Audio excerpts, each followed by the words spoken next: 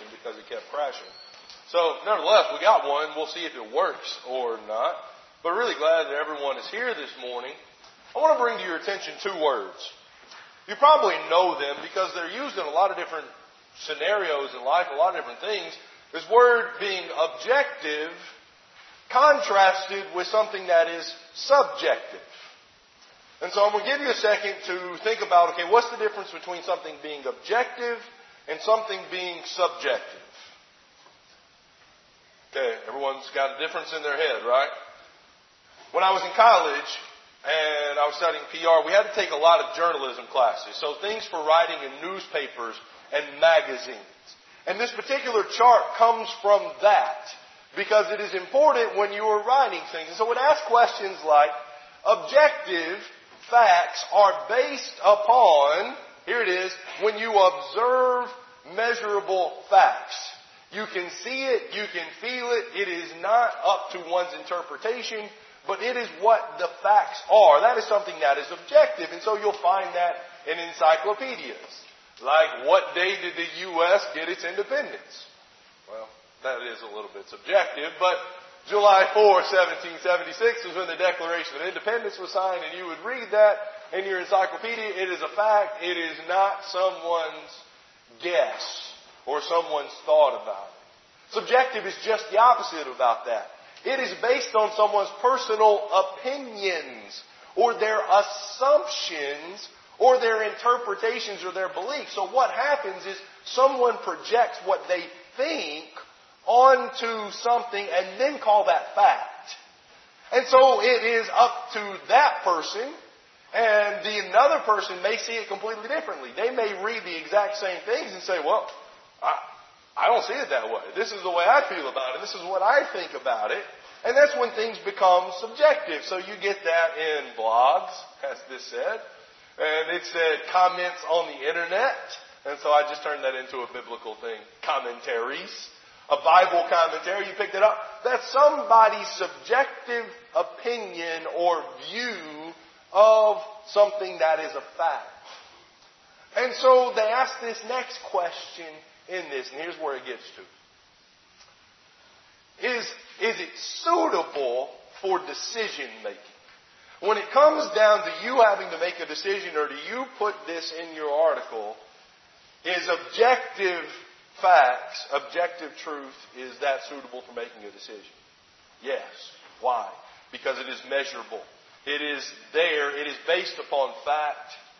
But what about, if it is subjective, is it good for making decisions? Not usually. Because what you think and what I think and what they think is not really the way it necessarily is.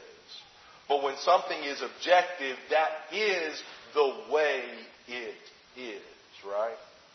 And so as we think about quarter 2, and we were talking about when you look into a church that belongs to Jesus, what you should find is truth. What we are saying is that truth is measurable. It is based upon fact. It is objective. It is not up to you. It is not up to me. It is not up to Michael. It is not up to anyone but Jesus as to what is in fact a fact.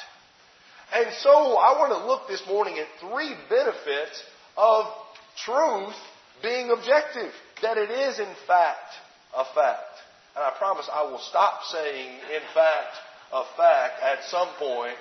I just don't know when that's going to happen because I hadn't even heard the phrase in my head. But anyway, nevertheless, I want to begin as we're here in John chapter 14. In John chapter 14, 15, and 16, Jesus has a very intimate conversation with his disciples. And I believe a lot of the things that are said in John 14, 15, and 16 are specifically for the apostles. Such as the passage that was just read for us here in chapter 14. But the first thing that I want to point out about a benefit of truth being objective is that it is universal. It is for everyone because truth comes from one source. And so you would see in John chapter 14, 15, and 16, this person that Jesus is going to send, this helper, this Holy Spirit as we just read, but as would be called in chapter 16, the Spirit of truth. The one who was going to give the truth. It's all coming from one source, and that is coming from that Spirit of truth, from Jesus, from the Father. But it's all being passed down. And I want you just to draw back to chapter 14 here as we just read. And notice again verse 26 that the Holy Spirit, the Helper, He would remind the disciples of all the things that Jesus did in their presence. But also notice that He would teach them all things. Everything that they needed to know would be there. I want you to notice back in chapter 16. Flap forward to chapter 16. Notice verse 13 where this is brought into, the Spirit of truth. Verse 13 there. When the Spirit of truth comes, He will guide you. And again, I believe that is the apostles. He will guide you into all the truth. For He will not speak on His own authority, but whatever He speaks, whatever He hears, He will speak, and He will declare to you the things that are to come. You see, what the disciples are told is that when this Spirit of truth comes, He will guide you into all the truth. Every single bit of it. I want you to notice what else the Spirit would do, this Helper would do. Go back in the verses previous, here in chapter 16. Go up just a little bit further. In verse 8. He's called the Helper in verse 7. He says in verse 8, when He comes, He will do what? What is the first thing He is going to do? Convict the world of sin. You see, He's not going to convict the Jews. He's not going to convict the Americans. The Spirit of truth will convict the entire world that they have sinned. Because the truth, all truth, is for all people on all parts of this world. You know, there was a part when it wasn't always exactly like that. Where there was one thing for this nation, and there were other things for the other nations in one sense. I want you to go to Acts the 17th chapter. I want you to notice something that I find very interesting. In Acts the 17th chapter, Paul was on Mars Hill, and he's going through, and remember that's when they got all those idols, and they've got the one to the unknown God, and he talks to them about that. And he comes to a conclusion in verse 29 that God is not like us. He's not a bird, He's not gold, He's not silver, He's not anything like that. But I want you to notice what is said in verse 30. The times of ignorance God overlooked. There was a time in which people, they didn't necessarily know, they didn't necessarily understand, and God somewhat overlooked that. We can talk about that in another discussion if you so desire, but that's not the point of this lesson. The point of this lesson is notice how that is contrasted. But now. It's like previously there was one something going on, but now, notice what the case is, but now He commands all people everywhere to repent. And notice how He says, He could have just left it at all people. He commands all people, but notice how the emphasis is put. He commands all people everywhere, whether you are in Israel, whether you are in Athens, Greece, whether you are in Africa, China, wherever. What He commands now in the time of the apostles is the same for all people, that they repent. It's universal of that. And so the beauty of that is that when something is universal, it can be taught in all the churches. Whether it is in Athens, Greece, or whether it is in those other places, it's taught in all the places. So notice how many times Paul tells the Corinthians about how often he teaches the same thing in every church. Go to chapter 4 of the book of 1 Corinthians.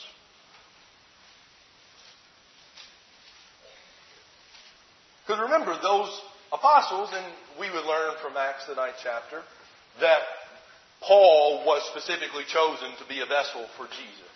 He would call himself an apostle many different times, and we could see that. But notice in chapter 4 and verse 17 of 1 Corinthians that he says, let me tell you why I sent Timothy to you, my beloved and faithful child in the Lord, to remind you of my ways in Christ. And here's the phrase, as I teach them everywhere in every church. When Paul goes to one church, he doesn't teach anything different. When Peter goes to one church, he doesn't preach anything different. When Jude says, contend earnestly for the faith that was once delivered to the saints, they don't go teach a different gospel. In fact, if anyone teaches another gospel, let him be accursed, Galatians chapter 1.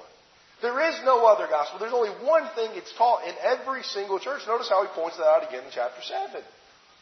In chapter 7, when it comes to how people ought to conduct their lives and various things, notice verse 17, he says, only let each person lead the life the Lord has assigned to him, to which God has called him.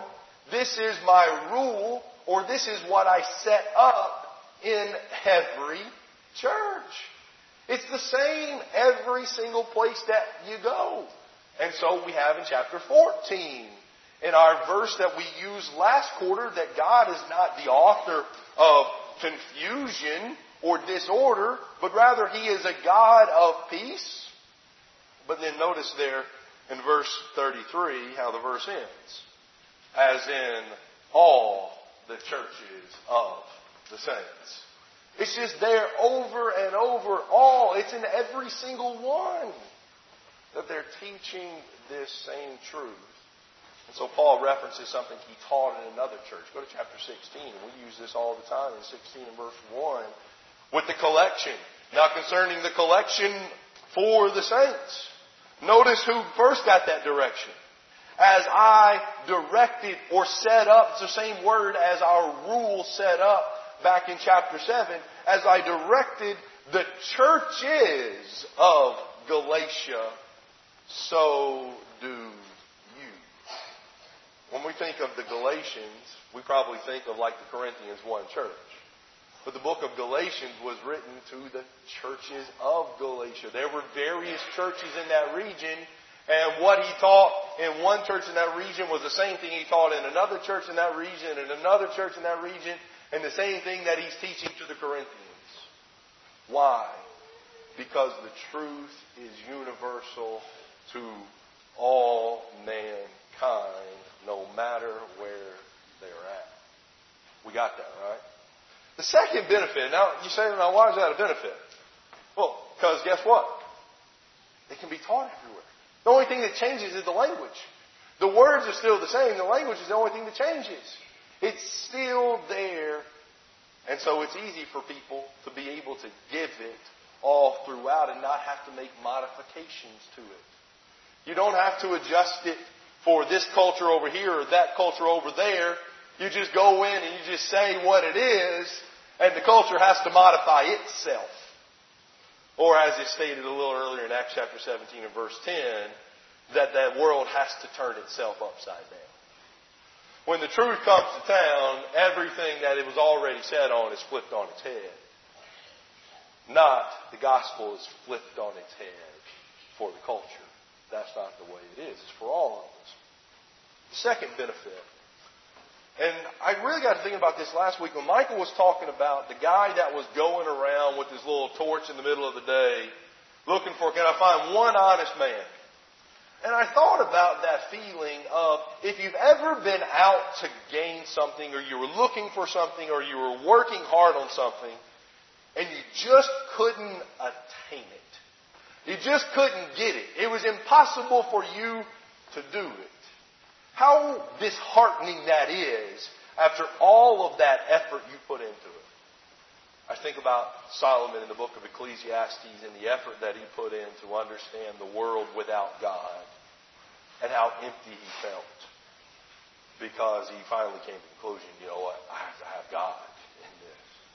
The truth is that objective truth is attainable for all people. I want you to go to 1 Timothy chapter 2. It applies to all people. It is universal, But yet, God expects men to come to the conclusion, to come to the truth. Notice in 1 Timothy chapter 2, it's the passage where we talk about prayer. That we're to pray for all men, especially kings and those in authority. But notice verse 3. This is good, and it is pleasing in the sight of God our Savior, who desires all people to be saved, and notice this phrase, and to come to the knowledge of the truth. Not only does God want me and you and all people to be saved, He wants and expects that we can be saved and come to the knowledge of the truth. He doesn't ask us to do something we can't do. It's not like some search that we go out on that there is no answer to the truth. Is Jesus really the Messiah? Is He really the Christ? Is God really God? We'll talk about that more in a second. But all these questions you can find. It is attainable. And quite frankly, God expects and God wants people to come to it. But men don't usually want to do that all the time. Look at chapter 6 of the same book in 1 Timothy. That at the end of verse 2, Timothy is told to teach and urge the things that Paul had taught. Because in verse 3, notice, because if anyone teaches a different doctrine, and he does not agree with the sound words of our Lord Jesus Christ, and the teaching that accords with godliness, if you're teaching anything different than what Jesus said, that person is puffed up with conceit, and he understands nothing.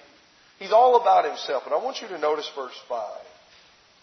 That there is constant friction among these people, and these would be these false teachers, who are depraved in mind, corrupt in mind, and then notice this phrase, and they are deprived or destitute of the truth.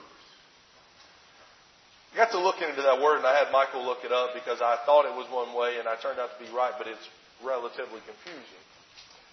Apparently what is happening is that these people who are teaching other doctrines, they are withholding the truth. They have the truth. They have the knowledge of what is right, but they are withholding it from the people in which they are teaching. Which is usually what happens with false teachers, isn't it? They give you a little bit of truth, and they throw in either a little bit of error or a lot of error, depending on how you want to say that. But they don't tell you everything they know. And for whatever reason, we give false teachers the benefit of a doubt. Like, those TV evangelists, they just don't understand. They just haven't come to the truth yet. Oh no, they've come to the truth. They just withhold it. And so they get all these people to follow them. And they get all these people, and they think that they are following the truth, but yet they are not, because it is being withheld from them. But yet back in chapter 2, what does God expect? He expects all men to come to the knowledge of the truth. He wants that. But He knows that there are people out there that are making it hard to come to the truth. And they're not doing it. Some people are doing it maybe unintentionally. But a lot are not doing it unintentionally. And so it falls on us, right, as individuals. Am I out there trying to find what really is the truth? Or am I just taking whatever is being taught to me, hook, line, and sinker? So you think, well, man, there are some people, they didn't get a fair shake in life. They weren't raised going to church, even if it was a denomination. They weren't raised going to church. They weren't raised doing anything. So like, how are they supposed to come to a knowledge even that there is a God? I should go to Romans chapter 1. In fact, actually, I want to see it from Acts 17. Go to Acts 17. Remember that very passage that we used a minute ago about how God commands all people everywhere to repent? I want you to notice what was said even before that in that same conversation in verse 26. That this same God who made everything, He made from one man, that would be Adam, every nation of mankind. See, that's partly why it's all universal, because it all starts with one person. we're all kin in one way. Because it all started, and so therefore it is universal. So He made from every man, or from every nation of mankind, to live all on the face of the earth. And notice this, allotting determined periods and boundaries of their dwelling places. What God did is He set up time and He set up places where you can live. There are things that He set up. He ordered the world, the earth, in such a place that, notice verse 27, why He did that. That they should seek God in hope that they might feel their way toward Him and find Him. You see, when God designed this world, He designed it in such a way that even people that weren't aware of Him would look for Him and be able to find Him. And that may be some of you. But I'll tell you, that's not what the majority of mankind does. Majority of mankind does not look for their way to God and find Him. They find Him. And I want you to notice in chapter 1 of the book of Romans, the passage that I referenced a moment ago, that people, in verse 18, that the wrath of God will be against, and all their unrighteousness and all their ungodliness. Who by, at the end of verse 18, who by their unrighteousness suppress the truth. For what can be known about God is plain or evident to them, because God has shown it. See, that's what happens a lot of times when we come to know something. We want to act like we don't know it. And isn't there the phrase, once you know something, you can't unknow it? Especially when it comes to these religious things that really get to the core of what I need to do to be right or wrong. Man, it was ignorance is bliss. But once you come to the knowledge, and He says all men come to that knowledge, you got to do something with it. And so, out of sight, out of mind. La, la, la, la, la. You're telling me this, la, la, la, la, I'm not going to listen to it. I don't want to hear that. And you feel it start to come up, and you're really thinking about it as you're laying in bed, and you say, oh man, that was a really good game tonight. And you're jumping all over the place because you don't want to come to the knowledge of the truth. But the truth is sitting there just screaming and pushing up like that ball underwater. That over time, as soon as you let it go, boom, it comes to the surface. And you got to deal with it. That's a benefit. It's because it's not up to you or me to decide about it. It's just like, I got to deal with it. Just like every other human on the planet has to deal with it. So we're not unique. It is attainable for us to come to that knowledge. I want to close with the third and final thing. That if it is for everyone, and then it is attainable for everyone, that means that life is also fair because of that. You see, when we have to stand before God, He'll be right. He'll be fair. I want you to notice how there are no excuses.